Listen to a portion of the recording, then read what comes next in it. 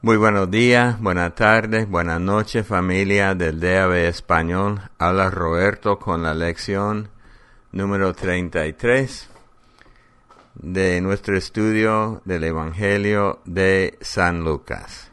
Hoy estamos estudiando Lucas 22, los últimos días de Jesús, antes de ser sacrificado, la Santa Cena y la traición de Jesús. Entonces, un repaso rápido de la semana pasada.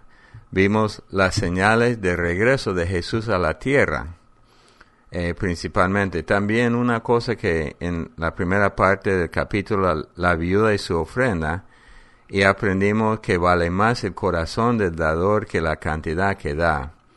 Bueno, las señales de la segunda venida, la gente le pregunta a Jesús, dice que habrá engaños. Jesús nos advierte a no dejarnos engañar. Habrá guerras y señales en la tierra y en el cielo. Habrá persecuciones que son oportunidades para los creyentes.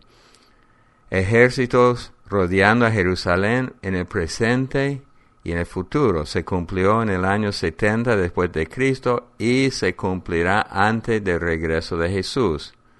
Y el ejemplo de la higuera y todos los árboles.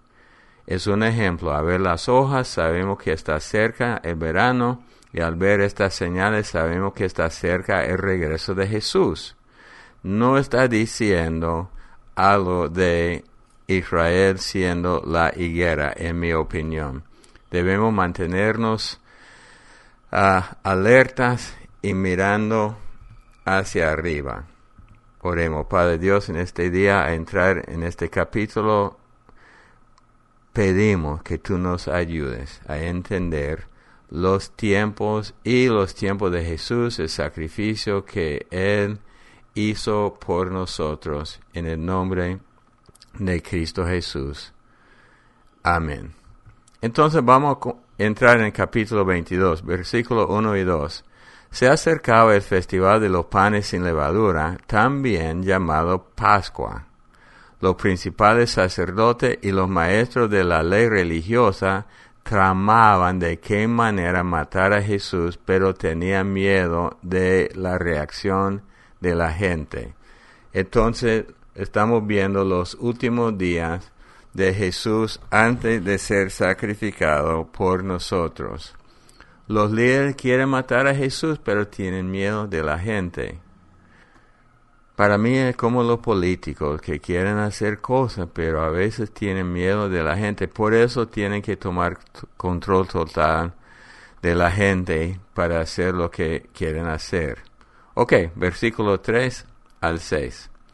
Entonces Satanás entró, es importante, Satanás entró en Judas Iscariote, uno de los 12 discípulos, quien fue a ver a los principales sacerdotes y a los capitanes de la guardia del templo para hablar con ellos sobre la mejor manera de traicionar a Jesús. Ellos quedaron complacidos y prometieron darle dinero. Judas aceptó y comenzó a buscar una oportunidad para traicionar a Jesús de modo que ellos pudieran arrestarlo cuando las multitudes no estuvieran rodeándolo. Bueno, los líderes siempre buscando cómo eliminar a Jesús y ven su oportunidad con Judas, ya poseído por Satanás. Entonces los líderes, Satanás y Judas están sin saber llevando a cabo el plan de Dios. Los líderes piensan que están eliminando un problema, pero la verdad es que están llevando a cabo el plan de Dios. Aún Judas es parte de la profecía. Sigamos, versículos 7 al 30 es la última cena del Señor. Vamos a leer 7 al 13. Llegó el festival de los panes sin levadura cuando se sacrifica el cordero de la Pascua. Jesús mandó que Pedro y Juan se adelantaran y les dijo, vayan y preparen la cena de Pascua para que podamos comerla juntos. ¿Dónde quieres que la preparemos?, le preguntaron. Él contestó, en cuanto entren en Jerusalén, les saldrá al encuentro un hombre que lleva un cántaro de agua. Síganlo. En la casa donde él entre, díganle al dueño: mi maestro pregunta dónde está el cuarto de huéspedes en el que puedo comer la cena de Pascua con mis discípulos. Él los llevará a un cuarto grande en el piso de arriba que ya está listo. Allí deben preparar nuestra cena. Ellos fueron a la ciudad y encontraron todo como Jesús les había dicho, y allí prepararon la cena de Pascua. Entonces llegan los días para sacrificar el cordero de la Pascua. Era celebración judía y a la misma vez, no es coincidencia, Jesús, el Cordero de Dios, hombre sin pecado, sin defecto, se va a sacrificar por nosotros. Y interesante que Jesús tiene todo planeado. Ellos entran y siguen al hombre con el agua y todo está preparado según la palabra de Jesús. 14 al 16. Cuando llegó la hora, Jesús y los apóstoles se sentaron juntos a la mesa. Jesús dijo: he tenido mucho deseo de comer esta Pascua con ustedes antes de que comiencen mis sufrimientos. Pues ahora les digo que no volveré a comerla hasta que su significado, escuchen, hasta que su significado se cumpla en el reino de Dios. Entonces, Él está planeando la última cena antes del comienzo de sufrimientos. Y dice que no la comerá de nuevo antes del cumplimiento final. Entonces, es una señal, están comiendo la cena de la Pascua, y Jesús dice que no va a comer de nuevo esto hasta que todo se haya cumplido. Entonces, el versículo 17 al 20, Él instituye lo que llamamos nosotros la Santa Cena. Leamos. Luego tomó en sus manos una copa de vino y le dio gracia a Dios por ella. Entonces dijo: tomen esto y repártanlo entre ustedes, pues no volveré a beber vino hasta que venga el reino de Dios. El mismo sentido de antes. Tomó un poco de pan y dio gracia a Dios por él, luego lo partió en trozos, lo dio a sus discípulos y dijo: esto es mi cuerpo, el cual es entregado por ustedes, hagan esto en memoria de mí. Después de la cena tomó en sus manos otra copa de vino y dijo: esta copa es el nuevo pacto entre Dios y su pueblo, un acuerdo confirmado con mi sangre, la cual es derramada como sacrificio por ustedes. Él siempre habla de eso y en el momento de su muerte todavía no entienden, pero vamos a ver esto. Entonces instituye lo que se llama la Santa Cena. El pan es su cuerpo y el vino es el pacto confirmado por su sangre, porque la sangre aún en el Antiguo Testamento era señal del pacto y también es señal del pacto nuevo con Jesús y su gente, su iglesia.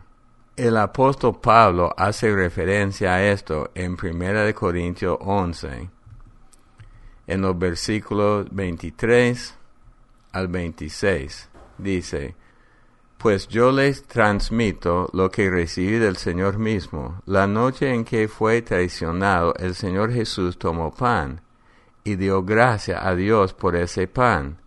Luego lo partió en trozos y dijo: esto es mi cuerpo, el cual es entregado por ustedes. Hagan esto en memoria de mí. De la misma manera tomó en sus manos la copa de vino después de la cena y dijo: esta copa es el nuevo pacto entre Dios y su pueblo, un acuerdo confirmado con mi sangre. Hagan esto en memoria de mí todas las veces que la beban. Pues cada vez que coman este pan y beban de esta copa, anuncian la muerte del Señor hasta que Él vuelva. Entonces está explicando lo que significa, pero quiero aclarar algo, son símbolos. En Juan 6, 53 hasta 58, dice así: por eso Jesús volvió a decir, les digo la verdad, a menos que coman la carne del Hijo del Hombre y beban su sangre, no podrán tener vida eterna en ustedes. Pero todo el que coma mi carne y beba mi sangre tendrá vida eterna, y yo lo resucitaré en el día final. Pues mi carne es verdadera comida y mi sangre es verdadera bebida. Hay mucha confusión. Son símbolos, porque beber la sangre de cualquier animal era prohibido en el Antiguo Testamento. Son símbolos explicando la importancia de consumir a Jesucristo, porque si uno en el mismo capítulo va al versículo 61, y en el estudio de Juan estudiamos esto, dice: Jesús estaba consciente de que sus discípulos se quejaban de esto, comer sangre y carne. Así que le dijo: ¿acaso esto los ofende? ¿Qué pensarán entonces si ven al Hijo del Hombre ascender al cielo otra vez? Solo el Espíritu da vida, los esfuerzos humanos no logran nada. Las palabras que yo les he hablado son espíritu y son vida. Palabras espirituales. Entonces, cuando compartimos la Santa Cena, estamos celebrando la carne, el cuerpo y la sangre de Jesucristo. Bueno, regresando a Lucas, versículo 21 al 23. Pero aquí en esta mesa, sentado entre nosotros como un amigo, está el hombre que me traicionará. Pues está establecido que el Hijo del Hombre tiene que morir. Pero ¿qué aflicción le espera a aquel que lo traiciona? Los discípulos comenzaron a preguntarse unos a otros, ¿quién sería capaz de hacer semejante cosa? Entonces Jesús establece otra vez que tiene que morir y tiene que ser traicionado.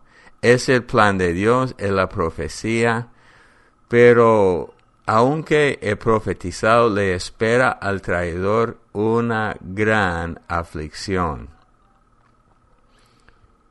24 al 30. Después comenzaron a discutir quién sería el más importante entre ellos. Jesús les dijo: en este mundo los reyes y los grandes hombres tratan a su pueblo con prepotencia. Sin embargo, son llamados amigos del pueblo. Como los políticos de hoy día. Pero entre ustedes será diferente. El más importante de ustedes deberá tomar el puesto más bajo. Y el líder debe ser como un sirviente. ¿Quién es más importante?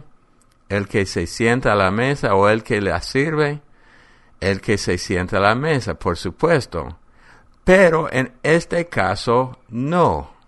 Pues yo estoy entre ustedes como uno que sirve. Ustedes han estado conmigo durante mis tiempos de prueba. Así como mi Padre me concedió un reino, yo ahora les concedo el derecho de comer y beber a mi mesa en mi reino, y se sentarán sobre tronos y juzgarán a las 12 tribus de Israel. Increíble, en las notas Jesús habla de sacrificarse, de derramar su sangre, todo de la Santa Cena, y ellos hablan de quién entre ellos es el más importante. Así somos los seres humanos. Entonces Jesús saca un tiempo para explicarles: en el mundo los líderes son prepotentes, pero en el reino de Dios no. En el mundo el más importante es el que se sienta a la mesa, no el que sirve en la mesa, pero en el reino de Dios no. Aún los más grandes tienen que tener la humildad para servir. En todos los evangelios y en las cartas se ven estos principios. No debemos buscar la grandeza como define la grandeza el mundo. El mundo define la grandeza como algo prepotente, pero Dios sí hay grandeza en el reino de Dios, pero es la humildad. Como el dicho que se usa, el que sirve, sirve. El que no sirve, no sirve para nada. Entonces, cuando yo veo a un líder cristiano que piensa que merece mucho privilegio, me preocupo porque no es bíblico. Sin embargo, Jesús sí les dice que tendrían autoridad. En Apocalipsis 21, 10 al 14, puede leer que ellos, los 12, van a tener autoridad. Bueno, 31 al 34. Simón, Simón, Satanás ha pedido zarandear a cada uno de ustedes como si fueran trigo. Pero yo he rogado en oración por ti, Simón, para que tu fe no falle, de modo que cuando te arrepientas, oigan, está profetizando el arrepentimiento de Pedro, y vuelvas a mí, fortalezca a tus hermanos. Pedro dijo, Señor, estoy dispuesto a ir a prisión contigo y aún a morir contigo. Jesús le respondió, Pedro, déjame decirte algo. Mañana por la mañana, antes de que cante el gallo, negarás 3 veces que me conoces. Pedro o Jesús predice que Pedro lo negaría. Y Pedro dice que no. Mateo 26, si no vamos a leerlo por el tiempo, relata cómo Pedro dice que nunca lo negaría. Después de que Jesús dice que sí, lo va a negar, entonces existe un dilema. Jesús no miente y dice que Pedro lo va a negar, pero Pedro no quiere negarlo. Entonces, niega eso. ¡Qué dilema! ¿Qué hubiéramos respondido nosotros? Porque nadie quiere traicionar a Jesús, pero su palabra es cierta. Tal vez hubiera sido mejor decir, Señor, yo sé que tú no mientes, que me tengas misericordia. Bueno, leyendo versículo 35 hasta el 38, recuerden que siempre está en el contexto de Pedro, la predicción que lo iba a negar y Pedro diciendo que no. Dice, entonces Jesús le preguntó, cuando los envié a predicar la buena noticia y no tenían dinero ni bolso de viaje, ni otro par de sandalias, ¿les faltó algo? No, respondieron ellos, pero ahora les dijo, tomen su dinero y un bolso de viaje, y si no tienen espada, vendan su manto y compren una. Pues ha llegado el tiempo en que se cumpla la siguiente profecía acerca de mí. Fue contado entre los rebeldes. Así es, todo lo que los profetas escribieron acerca de mí se cumplirá. Mira, Señor, le respondieron, contamos con 2 espadas entre nosotros. Es suficiente, les dijo. Bueno, hay un cambio, porque en nuestro caminar con Dios hay momentos para todo. En Mateo 10, 5 a 10, dice, Jesús envió a los 12 apóstoles con las siguientes instrucciones. No vayan a los gentiles ni a los samaritanos, sino solo al pueblo de Israel, las ovejas perdidas de Dios. Vayan y anúncienles que el reino del cielo está cerca. Sanan a los enfermos, resucitan a los muertos, curan a los que tienen lepra y expulsen a los demonios. Den tan gratuitamente como han recibido. No llevan nada de dinero en el cinturón, ni moneda de oro, ni de plata, ni siquiera de cobre. No lleven bolsa de viaje con una muda de ropa, ni con sandalia, ni siquiera lleven un bastón. No duden en aceptar la hospitalidad, porque los que trabajan merecen que se les dé alimento. Ahora hay un cambio, porque en esa misión en Mateo no llevaban nada extra. Ahora van a llevar dinero. Y Jesús hasta dice que si no tienen espada, que compren una espada. Bueno, en el versículo 49 de este capítulo vamos a ver la confusión de los discípulos, que yo entiendo perfectamente bien, porque Jesús me dijera que trajera una espada. Bueno, yo pensaría es para usar, no solamente para adorno. Bueno, sigamos, 39 al 46. Luego, acompañado por sus discípulos, Jesús salió del cuarto en el piso de arriba y, como de costumbre, fue al monte de los olivos. Allí les dijo, oren para que no cedan a la tentación. Se alejó a una distancia como de un tiro de piedra, se arrodilló y oró. Padre, si quieres, te pido que quites esta copa de sufrimiento de mí. Sin embargo, quiero que se haga tu voluntad, no la mía. Entonces apareció un ángel del cielo y lo fortaleció. Oró con más fervor y estaba en tal agonía de espíritu que su sudor caía a tierra como grande gota de sangre. Finalmente se puso de pie y regresó a donde estaban sus discípulos, pero los encontró dormidos, exhaustos por la tristeza. ¿Por qué duermen?, les preguntó. Levántense y oren para que no cedan ante la tentación. Entonces vemos la oración antes de su muerte. Jesús, siendo humano, está por enfrentar un sufrimiento físico y sufrimiento espiritual. En su agonía se entrega a la voluntad de Dios.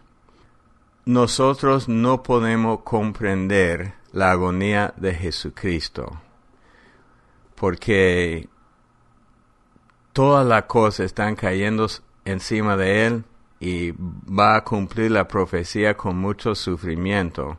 Un ángel le fortaleció, pero no detuvo su destino. Interesante. A veces cuando pedimos la ayuda de Dios, un ángel o alguien nos puede sostener con sus palabras, con sus oraciones, pero no detiene el destino que tenemos. Y los discípulos están dormidos y deben orar para no caer ante la tentación. Efesios 6:18 habla de orar siempre para no entrar en la tentación. Bueno, versículo 47 al 53, Jesús arrestado injustamente, pero según el plan de Dios. 47 al 51. Mientras Jesús hablaba, se acercó una multitud liderada por Judas, uno de los 12 discípulos. Judas caminó hacia Jesús para saludarlo con un beso. Entonces Jesús le dijo, Judas, ¿con un beso traiciona al Hijo del Hombre? Cuando los otros discípulos vieron lo que estaba por suceder, exclamaron, Señor, ¿peleamos? Trajimos las espadas, y uno de ellos hirió al esclavo del sumo sacerdote, cortándole la oreja derecha.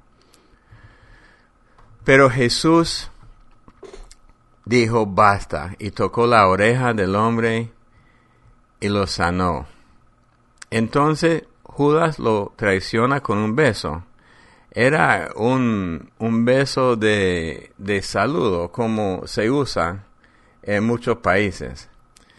Y ahora la confusión de los discípulos, que yo hubiera tenido confusión también. Los discípulos piensan que ya es el momento de defender a Jesús con la espada, Porque en el versículo 36, él dijo que compraron una espada. Y ellos dijeron, ya tenemos dos. Y Jesús dijo, es suficiente. Y piensan que es el momento. Yo hubiera pensado igual, es el momento. Jesús me dijo, pero no lo era. Tal vez era un símbolo, la espada de Jesús, que estamos entrando en una guerra. 52 y 53. Jesús expone sus motivos. Entonces Jesús habló a los principales sacerdotes, a los capitanes de la guardia del templo y a los ancianos que habían venido a buscarlo. ¿Acaso soy un peligroso revolucionario para que vengan con espadas y palos para arrestarme? Le preguntó. ¿Por qué no me arrestaron en el templo? Estuve allí todos los días, pero ese es el momento de ustedes, el tiempo en que reina el poder de la oscuridad. Entonces expone sus motivos, porque lo hubieran buscado en el día, pero no. Vamos a leer Juan 8:12. Jesús habló una vez más al pueblo y dijo, yo soy la luz del mundo. Si ustedes me siguen, no tendrán que andar en la oscuridad, porque tendrán la luz que lleva a la vida. Entonces, como dije, Jesús expone su hipocresía y sus motivos, porque el creyente anda en la luz y ellos están trabajando de noche. Bueno, 54 al 62. Entonces lo arrestaron y lo llevaron a la casa del sumo sacerdote y Pedro lo siguió de lejos. Los guardias encendieron una fogata en medio del patio y se sentaron alrededor y Pedro se sumó al grupo. Una sirvienta lo vio a la luz de la fogata y comenzó a mirarlo fijamente. Por fin dijo, este hombre era uno de los seguidores de Jesús. Pero Pedro lo negó, mujer, ni siquiera lo conozco. Después de un rato, alguien más lo vio y dijo, seguramente tú eres uno de ellos. No, hombre, no lo soy, contestó. Alrededor de 1 hora más tarde, otra persona insistió, seguro este es uno de ellos porque también es Galileo. Pero Pedro dijo, hombre, no sé de qué hablas. Inmediatamente, mientras aún hablaba, el gallo cantó. En ese momento el Señor se volvió y miró a Pedro. De repente las palabras del Señor pasaron rápidamente por la mente de Pedro. Mañana por la mañana, antes de que cante el gallo, negarás 3 veces que me conoces. Y Pedro salió del patio llorando amargamente. Entonces Pedro niega a Jesús. No es como la traición de Judas, es diferente, pero 3 veces en momentos diferentes. Bueno, él tenía tiempo entre la primera negación y la segunda, la tercera para meditar, pero lo niega hasta jurar que no lo conoce. Y el Señor lo mira, no con condenación, sino una mirada, y Pedro llora amargamente. Para considerar 2 versículos. Mateo 10, 32, 33. Dice así. Todo aquel que me reconozca en público, aquí en la tierra, también lo reconoceré delante de mi Padre en el cielo. Pero al que me niegue aquí en la tierra, también lo negaré delante de mi Padre en el cielo. Es el decreto de Jesús. Sin embargo, en Juan 21:15, dice así. Después del desayuno, Jesús le preguntó a Simón Pedro, Simón, hijo de Juan, ¿me amas más que estos? Sí, Señor, contestó Pedro, tú sabes que te quiero. Entonces alimenta a mis corderos, le dijo Jesús. Jesús repitió la pregunta, Simón, hijo de Juan, ¿me amas? Sí, Señor, dijo Pedro, tú sabes que te quiero. Entonces cuida de mis ovejas, dijo Jesús. le preguntó por tercera vez, Simón, hijo de Juan, ¿me quieres? A Pedro le dolió que Jesús le dijera la tercera vez, ¿me quieres? Le contestó, Señor, tú sabes todo, tú sabes que yo te quiero. Jesús dijo, entonces, alimenta a mis ovejas. Y sigue. El decreto de Jesús es que el que niega a Jesús será negado por Jesús en el cielo. Pero en Juan lo restauró. Entonces una lección es que Jesús perdona todo, menos la blasfemia del Espíritu Santo, que hemos hablado de eso antes. Bueno, vamos a seguir la lección un poco larga hoy, pero quiero terminar el capítulo, versículos 63 hasta 65. Los guardias que estaban a cargo de Jesús comenzaron a burlarse de él y a golpearlo. Le vendaron los ojos y le decían, profetízanos, ¿quién te golpeó esta vez? Y le lanzaban todo tipo de insulto. Es la mentalidad de una turba. Esta mentalidad ha tomado control. Ellos ni tenían la menor idea, solamente estaban siguiendo la gente. Que tengamos cuidado con esto. 66 hasta el final. Al amanecer todos los ancianos del pueblo se reunieron, incluidos los principales sacerdotes y los maestros de la ley religiosa. Llevaron a Jesús ante el Concilio Supremo y le dijeron, «Dinos, ¿eres tú el Mesías?» Él le respondió, «Si lo dijera, no me creerían. Y si yo les hiciera una pregunta, ustedes no me la contestarían. Sin embargo, desde ahora el Hijo del Hombre estará sentado en el lugar de poder a la derecha de Dios». Todos gritaron, «Entonces, afirmas que eres el Hijo de Dios». Y él contestó, «Ustedes dicen que yo lo soy». «¿Para qué necesitamos otros testigos?», dijeron, «nosotros mismos lo oímos decirlo». Jesús ante el concilio. Interesante que los creyentes fuertes, Pedro, Pablo, siempre eran juzgados ante el concilio. Por eso nos dice en Lucas 21 que el Espíritu nos da las palabras que decir en el momento exacto. Jesús afirma que es el Mesías. Para ellos tienen toda la evidencia necesaria para condenarlo. Lamentablemente no querían creer las Escrituras. Oremos. Padre Dios, en este día te damos gracias por las Escrituras, que siempre, siempre, siempre las creamos y siempre te sigamos a ti en el nombre de Cristo Jesús. Amén. Bueno, hermano, que Dios lo bendiga y hasta la próxima lección.